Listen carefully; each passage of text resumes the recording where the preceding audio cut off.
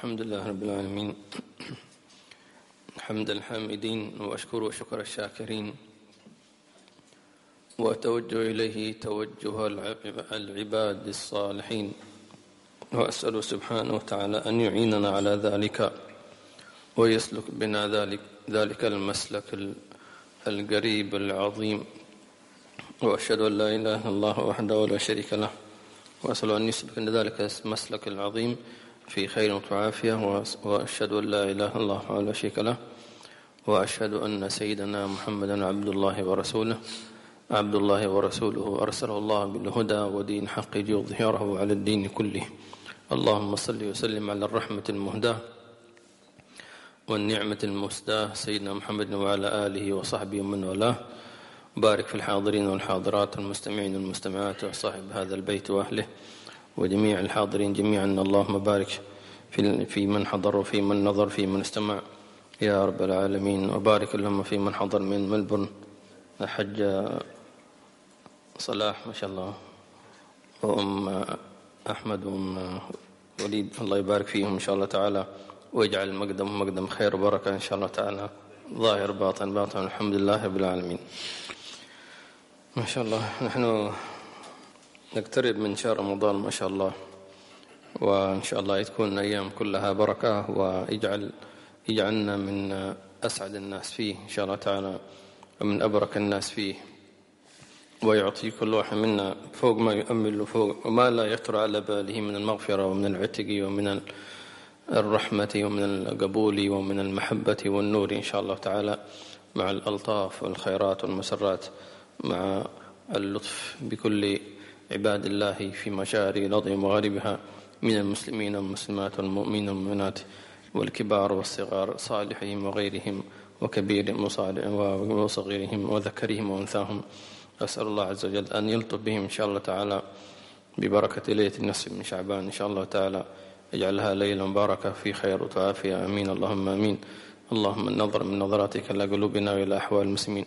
اللهم إذا اطلعت على عبادك في ليلة النصف من شعبان بل في كل ليلة من الليالي أسألك اللهم أن يكون اطلاعك اطلاع الرحمة واطلاع الكرم والجود والإحسان، وإلا فإن اطلاعك أنت تعلم أنه لا يخفى عليك شيء، فإذا اطلعت عليهم فإنما اطلاعك عليهم اطلاع رب رحيم بعبيده، اطلاع رب قريب من عبيده، اطلاع رب يعلم بضعف عبيده فقواهم وبجوعهم فأطعمهم وبعريهم فكساهم وببكائهم فأضحكهم وبحزنهم فأفرحهم يا أكرم الأكرمين ويا أرحم الراحمين. اللهم آنس كل من كان فريدا حتى يحس بالأنس بك ومعك وفيك ومن أجلك يا رب العالمين، واغفر لجميع المسلمين والمسلمات الأحياء منهم والأموات. اللهم اجعلها ليلة فرح لكل المسلمين أحياءهم وأمواتهم يا رب العالمين آمين اللهم آمين والحمد لله رب العالمين. إذا طلع المولى سبحانه وتعالى علي وعليك ترى ما الذي ستريه منك، ما الذي ستريه من حال قلبك ومن نياتك ومقاصدك ومن أعمالك. إذا فتشت أنا وأنت عن أعمالنا فلن نجد فيها شيئا، وعن نياتنا فلن نجد فيها صالحا، وعن أحوالنا وأعمالنا لوجدنا فيها ركاما من الذنوب والمعاصي والغفلات والإيثار الأنفس على الله ورسوله صلى الله عليه وسلم ونسيان الله سبحانه وتعالى، تراكمات وحطاما لا يزن شيئا، ولكن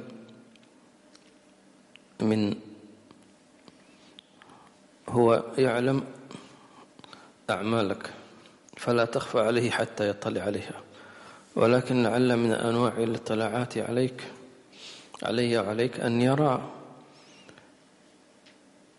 أن يرى قلبك نحوه ماذا يقول، ماذا ستقول لربك، عندك كلام تخاطبه، ما هي نظرتك لله، ما هو شعورك، ما هو خطابك. فاطلاعه عليك إنما هو يريد أن يرى فيك ما يحب أن يراه منك من حيث تصحيح نظرتك واعتقادك وظنك من ربك. لك 20 سنة 40 سنة 50 سنة 60 سنة أنت تعيش في ألطاف ربك وفي نعمه، فإذا اطلع عليك ماذا ستقول له؟ ماذا ستخبره؟ تقول له أنا لا شيء، أنا لا شيء، أنا كما خلقتني أنت، وليس لي محيص إلا إليك، وليس لي أنا ما أعرف أحدا إلا أنت، لا تعرف أحدا إلا هو. يحب أن لا يرى في قلبك إلا هو، ليس في قلبك إلا هو. إذا اطلع الله على خلقه كثير ناس عندهم أهوى ومطالب وشؤون وأمور، هذا يريد هذا يريد هذا يريد هذا يريد، والذي عنده عتاب والذي عنده. لكن إذا اطلع عليك يريد أن يراك عبده، يريد أن يراك عبدا لا مالكا ولا سيدا ولا عالما، أنت كأنت كما خلقك هو. فلتري الله عز وجل عبوديتك، هذا باختصار شديد. عبوديتك لا تنظر إلى أعمالك الصالحة فليست بشيء، فستر الله أجمل من أعمالك الصالحة. سمعت؟ ستر الله أجمل من أعمالنا الصالحة. مهما عملت صالحا وجملته وحسنته وأكملته وحافظت عليه فلا يساوي ذرة من ذرات ستر الله، لأن ستره أجمل وأحسن وأكمل. فأري الله عبوديتك. اللهم اجعلنا من عباد الصالحين والصادقين والخاشعين، فإذا ما رآك عبده تجلى عليك بربوبيته واصطفاك واختارك. فليلة النصف من شعبان ليست فحسب مغفرة، هذه مغفرة للجميع، مائدة الله للجميع. وهل يغفر إلا المذنبون؟ وهل يغفر إلا المقصرون؟ وهل يغفر إلا للبعيدين؟ هذه ليلتهم. لذلك نظرتك إلى عباد الله جميعا أن الله بسط لهم هذا البساط ليغفر لهم، ولكن شيء واحد، أن يطلبوه وأن يرغبوه. إنا إلى الله راغبون. فإذا فرغت فانصب وإلى ربك فارغب. الله يجعلنا وإياكم من الراغبين في خير وعافية. قبل أن تلدك أمك كانت أمك وأبوك يذهبان إلى السوق ليشتريا لك ملابسك قبل أن تخرج. فإن كنت ولدا اشتروا لك ملابس البنين، أو كنت طفلة اشتروا لك ملابس البنات، وهيئوا لك مضجعك، الفراش الذي ستنام فيه أو ستنام فيه، وشروا لك معدات الطعام ومعدات شرب اللبن وملابس وكل شيء فرحا بقدومك. كل ذلك منذ أن ولدتك أمك إلى ساعتك هذه ما من كسوة إلا هي من الله. وما من لقمة تأكلها إنما هي من الله، وما من نعمة وصلت إليك إلا هي من الله بالله، من الله بالله. فلذلك إذا كانت ليلة النصف من شعبان اذكر منته عليك، اذكر له منته عليك، فقل له كنت يتيما فأويتني، وكنت ضالا فهديتني، وكنت عائلا فأغنيتني، وكنت عاريا فكسوتني، خلقت لي أبا وأما ووهبتني إياهما فلك الحمد، ألقيت حبي في قلبيهما فلك الحمد، ألقيت الرحمة بي في قلبيهما فلك الحمد، كل ذلك منه.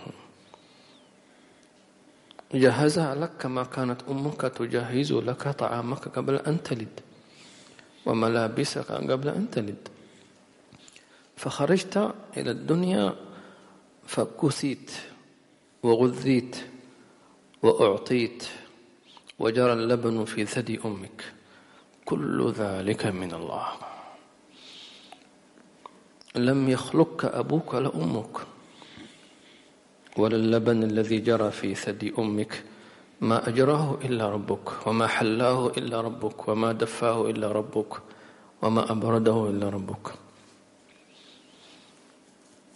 فأري الله منك وأري الله منك في ليلة النصف من شعبان، هذا الشهود وهذه المنة مع الحياء أننا لم نعطه حقه ونسيناه كثيرا كثيرا، نسينا الله كثيرا، آثرنا أنفسنا عليه. فلتكن ليلة النصف من شعبان ليلة اعتراف وليلة اغتراف وليلة ذكر المنة لله عز وجل. وعسى الله عز وجل أن يقبلنا على ما فينا، وإذا تجلى الله عليك بمحبته غفر لك غفران المحبين. تعرف ما معنى غفران المحبين؟ أن يحول سيئاتك إلى حسنات وكأنك لم تعصه طرفة عين ولا شيء، وكأنك لم تكذب، وكأنك لم تعمل سوءا أو ظلمت، وكأن شيء لم يحدث، حتى تظن أنك فعلا من الصالحين من شدة ما يذهب بصرك ويملئ قلبك من جمال العطاء، من جمال الإحسان والستر، حتى يظن أنه من أفضل الخلق عند الله. إنه الله، إنه الله. إذا كان يأتي الواحد إلى النبي صلى الله عليه وسلم فيعامله النبي صلى الله عليه وسلم من أحسن المعاملة حتى يظن أنه أحب الناس إلى الحي صلى الله عليه وسلم. الله يجعلنا وإياكم من المحبين والمحبوبين في خير ولطف وعافية. لذلك لا ينبغي أن يرى الله فيك شحنة على أي مسلم، لأنه لابد تعتقد اعتقاد كامل أنه ما أحد من الخلق أبدا أذاك أو أكل رزقك أو منعك رزق الله، ما يقدر أحد. إذا اعتقدت ذلك فأنت أسأت الظن بربك، لأنك إن توقعت أن أحدا ممكن يؤذيك بغير الله أو يمنع رزقك من غير الله، كأنك تقول لله أنك لم تحسن تدبير السماوات والأرض. كفر هذا. الخلق لا يستطيعون أن ينفعوا أنفسهم فضلا أن ينفعوك، ولا يدفع الضر عن أنفسهم فضلا أن يضرك، هم أصغر وأضعف من ذلك. فإن وصلك ضرر فإنما لا يدفعه إلا الله، والضرر أسأل الله عز وجل أن يعافينا وإياكم من كل سوء. إنما هي أعمالك السيئة آلمتك في الدنيا لكنك لا تراها، فتحولت إلى شؤون تؤذيك في الدنيا، انزعجت منها. لماذا انزعجت منها؟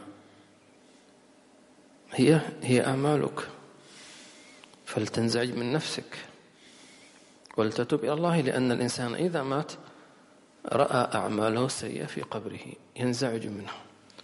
طب هذه أعمالك أنت، هذه ما كسبت يداك، ما ظلمناك، احنا خلقناك جميلا، كأن الله يقول لنا خلقتك جميلا وخلقت لك الكون الجميل،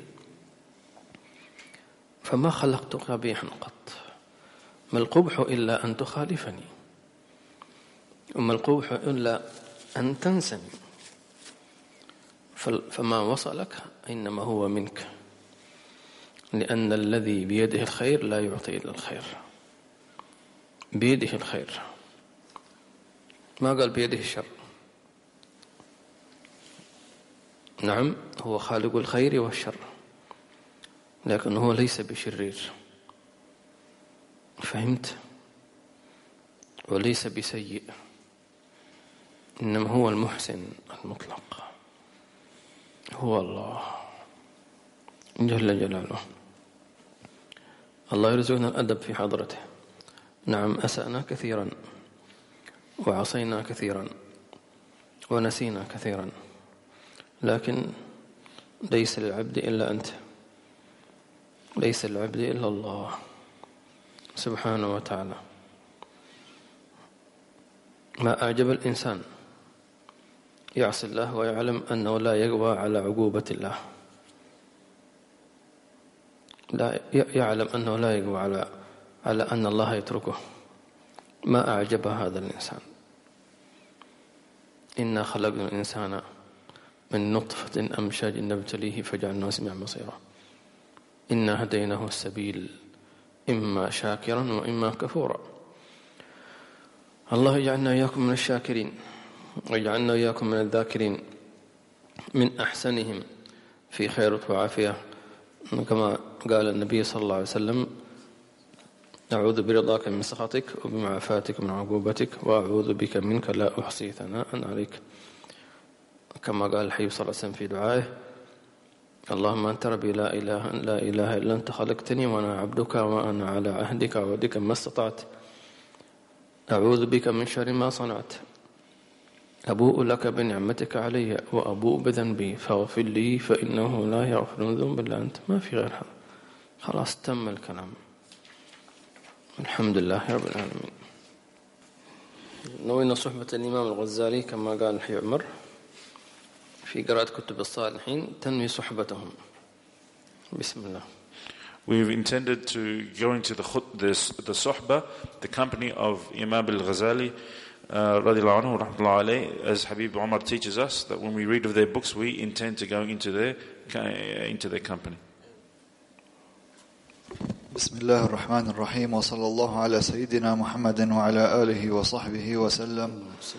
من كتاب منهاج العابدين للإمام أبي حامد الغزالي رحمه الله تعالى ونفعنا به وبكم في الدارين رضي الله عنكم، إلى أن قال: فصل: وجملة الأمر أنك إذا أحسنت النظر فرأيت قدر طاعة الله تعالى ورأيت عجز الخلق وضعفهم وجهلهم فلا تلتفت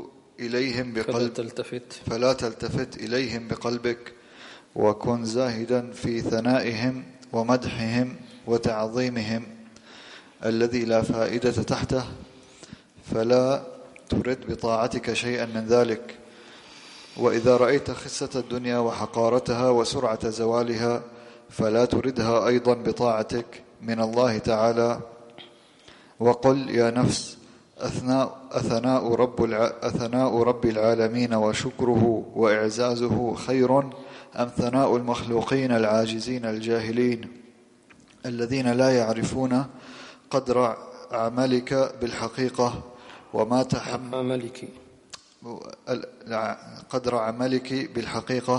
وما تحملت فيه وما يبلغون حقك فيما عملت وتحملت، بل ربما يفضلون عليك من هو أدون حالا منك ب1000 درجة، ويضيعونك في أحوج الأوقات وينسونك، وإن لم يفعلوا ذلك فماذا عسى أن يكون بأيديهم، وإلى ماذا تبلغ قدرتهم، ثم هم في قبضة الله تعالى يصرفهم كيف يشاء وإلى ما يشاء. فاعقلي أيتها النفس ولا تضيعي طاعتك العزيزة بهم، ولا يفوتك ثناء من ثناؤه كل فخر، وعطاء من عطاؤه كل ذخر. ولقد صدق القائل: سهر العيون لغير وجهك باطل، وبكاؤهن لغير قطعك ضائع. نعم. الله. خلاصة هذا يقول لنا الإمام الغزالي: لا تبحث عن ثناء الناس عليك، ولا تبحث عن الدنيا بأعمالك، لأن الدنيا ستزول، والناس الذين تطلب منهم ثناءهم سيموتون، فلا يبقى لك إلا الله. كل من مدحك في الدنيا مات وماتت أقواله، وكل من أعطاك من الدنيا من المال ومن الجاه ومن المنزلة ومن الهدايا هم وهداياهم هي مخلوقات في قبضة الله. فأنت إذا عملت إنما تعمل لله الباقي لا لعبده الفاني. أفهمت؟ عند ذلك إذا عملت فلا تنتظر ممدحة ولا مذمة من الخلق. مدحوك أو ذموك لم يزدك ولم ينقصك، لا تزيد بمدحهم ولا تنقص بذمهم، إنما ابحث عن الله. ولذلك إذا عملت العمل ابحث عن العمل الذي يرضي الله لا يرضي الناس، الذي يرضي الله أولا، وإذا أرضيته الناس كلهم سيرضيهم الله عنك رغما عن أنوفهم حتى يأتي أعداؤك إليك. وانظر ما فعل الله سبحانه وتعالى بسيدنا موسى، كيف أن الله جعله يتربى في بيت فرعون، يأخذه عدو لي وعدو له، عدو، فتربى في بيت فرعون وأكل في بيت فرعون ونشأ في بيت فرعون. ما هذا؟ أي قوة تلك؟ فهذا هو الله إذا أحب. الله يجعلنا ويكن من المحبوبين، ويجعلنا ويكن من الصادقين في خير وعافية. آمين اللهم آمين. لذلك اجعل في بالك البحث عن كلام الله عنك، لا عن كلام الناس. ما تقول الناس إيش قالوا عني، الناس إيش مش عارف إيش، لا. الله يرسل إليك الملائكة إليك يشوفونك إيش تسوي إيش تعمل، فإذا رجعوا سألهم الله عنك ماذا قال عني عبدي. سمعتم؟ ماذا قال عني عبدي.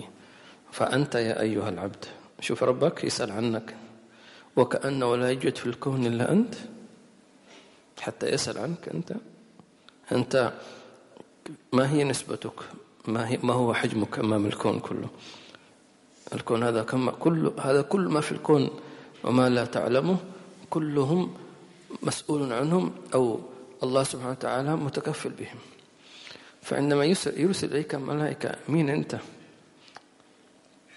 فيقول الله يسألهم عنك كيف وجدتم عبدي، أو ماذا قال عني عبدي. فأنت كذلك إذا عملت عملا ثم ارتفع، اجعل في بالك ماذا قال عني ربي. هو يقول ماذا قال عني عبدي، وأنت اجعل في بالك ماذا ترى إذا صليت صلاة ماذا قال عنها ربي. إذا قرأت قرآن ماذا قال عن قراءتي ربي؟ إذا تكلمت عن الله فأحسن لأن الله سيسمعك. ماذا قال عني ربي؟ الله يجعلنا وإياكم من الذين أثنوا الله عليه أثنى عليهم ربهم في خير وعافية. نعم. وقل يا نفس أجنة الخلد خير أم لطخة من حرام الدنيا وحطامها النكد الفاني، وأنت متمكنة من أن يحصل لك بطاعتك هذا النعيم المقيم، فلا تكوني خسيسة الهمة رديئة الإرادة دنيئة الأفعال. أما ترين الحمام إذا كان سماويا كيف تغلو قيمته ويزداد قدره؟ فارفعي همتك كلها إلى السماء وجردي قلبك لله تعالى الواحد الذي بيده الأمر كله، ولا تضيعي ما ظفرت به من طاعتك بلا شيء. خسيسة الهمة أن يكون همه في الخساسات، بمعنى أن يكون الإنسان ليس له هم إلا فيما يأكل أو فيما يشرب أو فيما يشتري أو فيما يلبس أو فيما يتمتع في الدنيا. خسيس الهمة، ليست عنده همة أن يرضي ربه، ليست عنده همة أن يرفع من إيمانه حتى يذوق الهمة، ما عنده همة، فهو خسيس الهمة لأنه يمشي مع الدنيا والعياذ بالله تبارك وتعالى، فليس له قدر، لأن الدنيا ليس لها قدر، ليس لها وزن أصلا. تمام؟ فهل تريد أن تجعل قدرك كالدنيا وهو الله قد رفعك سبحانه وتعالى؟ فنكبر الهمة. ما هي الهمة؟ أن نطلب رضوان الله، ورضوان من الله أكبر. أن نحسن علاقتنا مع الحبيب صلى الله عليه وآله وسلم، أن نحسن إيماننا. واحد يقول أنا عندي همة أريد أن أذوق حلاوة الإيمان، هذه همة عالية، اشتغل فيعمل أعمال ليذوق حلاوة الإيمان. شخص آخر يقول أنا عندي همة وعزيمة جدا أنني أسمع رد النبي صلى الله عليه وسلم إذا سلمت عليه. ممكن، لأنه في غيرك سمع. قالوا إذا أحد من البشر حصل له شيء من أمور الدنيا فليست صعبة، لأنه هو مش أحسن منك. فهمت؟ سواء كانت من أمور الدنيا أو من ما تقول صعب، ما دام واحد من الخلق حصل على هذا الشيء فليس صعب. لكن الهمة هي التي تنزلك تحت. مفهوم؟ ارتفع بهمتك. سمعنا من السلف أن نسمع رد النبي صلى الله عليه وسلم. ليش ما تكون أنا أريد أن أسمع رد النبي صلى الله عليه وسلم؟ بسم الله، اشتغل. هي ليست محصورة، الله مائدة للجميع، ما يمنع أحد سبحانه وتعالى، لكن إما منعتك نفسك أو همتك، وارتضيت كسول كسول كسول، خلاص. طيب، كما قال الشاعر على قدر أهل العزم تأتي العزائم. وقال وما نيل المطالب إيش بالتمني، ولكن تؤخذ الدنيا غلابا. أتمنى أن يكون عندي بناية من 50 طابق. طيب اشتغل. وين هذه أمنيات وستظل بها كما يسمونها أحلام ليش اليقظة. يعني إذا أنت نايم تحلم خلاص أنت معذور نايم، لكن تحلم وأنت صاحي المستعان. الله يعلي همتنا إن شاء الله تعالى. الهمة العالية أن تطلب رضوان الله ومرافقة النبي صلى الله عليه وسلم، وعيش في الدنيا هذا. أنا أريد أن أرافق النبي صلى الله عليه وسلم. بسم الله، انطلق على هذا الهدف وعلى هذا الأساس. الله يوفقنا وإياكم إن شاء الله تعالى لما يحب ويرضى. وكذلك إذا أحسنت التأمل فرأيت أيادي الله تعالى ومننه العظام عليك في هذه الطاعة بأن أمكنك منها وأعطاك الآلة أولا، ثم أزاح عنك العوائق حتى تفرغت لهذه الطاعة ثانيا، ثم خصك بالتوفيق والتأييد ويسرها عليك ويزينها في قلبك حتى عملتها ثالثا. ثم مع جلاله وعظمته واستغنائه عنك وعن طاعتك وكثرة نعمه عليك أعد لك على هذا العمل اليسير الثناء الجزيل والثواب العظيم الذي لا تستحقينه رابعا. ثم شكرك على ذلك وأثنى عليك وأحبك بذلك خامسا. فهذه كلها بفضله العظيم لا غير، وإلا فأي استحقاق لك وأي قدر لعملك الحقير المعيوب. جميل أن العبد يتأمل هذا التأمل العميق فيعتقد فعلا أن العبد لم يفعل شيئا، فلذلك المنة لله عز وجل. فإذا عملت طاعة أول شيء انظر أن الله مكنك منها، أذن لك يعني. ثانيا أن الله أعطاك القوة لكي تطيعه، هذه نعمة، هو الذي أعطاك، لا حول ولا قوة إلا بالله. ثالثا أنه زينها في قلبك. هل ممكن إنسان يفعل شيء هو لا يحبه؟ نادر، إلا إذا كان هناك قوة خارقة.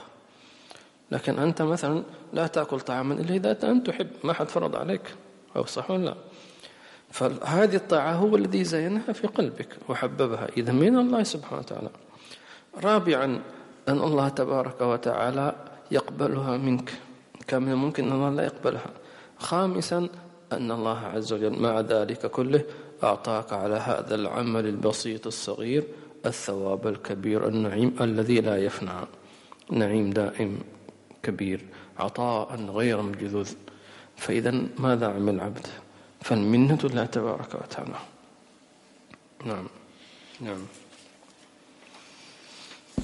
فاذكري أيتها النفس منة ربك الكريم الرحيم سبحانه فيما أحسن إليك في هذه الطاعة، واستحيي من أن تلتفتي إلى عمل، بل الفضل والمنة لله تعالى عليك وعلينا بكل حال.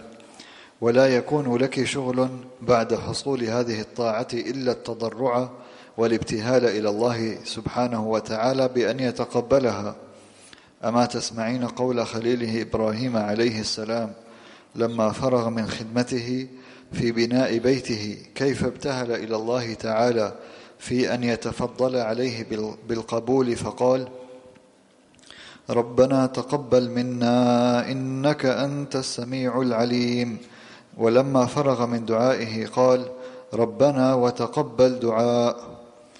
فلئن من عليك بقبول هذه البضاعة المزجاة فلقد أكمل المنة وأعظم النعمة، فيا لها من سعادة ودولة وعز ورفعة، وكم ترين في ذلك من خلعة ونعمة وذخر وكرامة. وإن تكن الأخرى فيا له من خسران وغبن وحرمان. فاهتمي واشتغلي بهذا الشأن. فإذا واظبت على مثل هذا وكررته على قلبك عند الفراغ من طاعتك، واستعنت بالله عز وجل صرفك عن الالتفات إلى الخلق والنفس، وشغلك عن مراءة وإعجاب، وبعثك على محض الإخلاص لله تعالى في الطاعات والتمسك بذكر منة الله تعالى عليك في جميع الحالات، ويحصل لك أرجى طاعات طاهرة لا عيب فيها، وخيرات خالصة لا شوب فيها، وعبادات مقبولة لا نقص فيها. بل مثل هذه الطاعة وإن حصلت في العمر مثلا مرة واحدة لا غير فإنها بالحقيقة لكثيرة، ولعمري إنها وإن قل عددها لقد كثر معناها وعظم قدرها وكثر نفعها وطابت عقباها. وإن التوفيق لمثلها لعزيز، والفضل به لله تعالى على العبد لكثير. فأي هدية أجل من هدية يقبلها رب العالمين، وأي سعي أكرم من سعي يشكره ويثني عليه رب العالمين. وأي بضاعة أعز من بضاعة اختارها ورضيها رب العالمين. فتأمل أيها المسكين، وإياك أن تكون من المغبونين. وإذا جرى الأمر على هذه الجملة كنت من المخلصين لله تعالى الخالصين الذاكرين لمننه المرضيين، وكنت قد خلفت هذه العقبة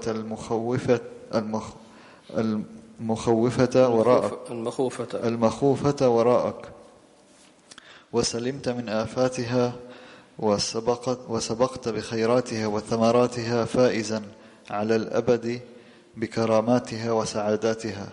والله سبحانه ولي التوفيق والعصمة بمنه وكرمه، ولا حول ولا قوة إلا بالله العلي العظيم. آمين. يقول أنه إذا واظب الإنسان على هذه المعاني وعلى شهود منة الله عز وجل فإن الله تبارك وتعالى يعطيه أكثر مما يطلب. وأشار إلى أن الإنسان كل عمل تعمله مع شهود أن الله هو الذي وفقك وهو الذي ساعدك وهو الذي هيأ لك، مع ذلك كله تطلب من الله أن يقبل منك هذا العمل. لا تعتمد على لا تقول أنا عملي كامل، أوراقي كاملة، مش ممكن ترفض أوراقي، أنا عندي لا، تطلب من الله القبول مهما أحسنت من عمل.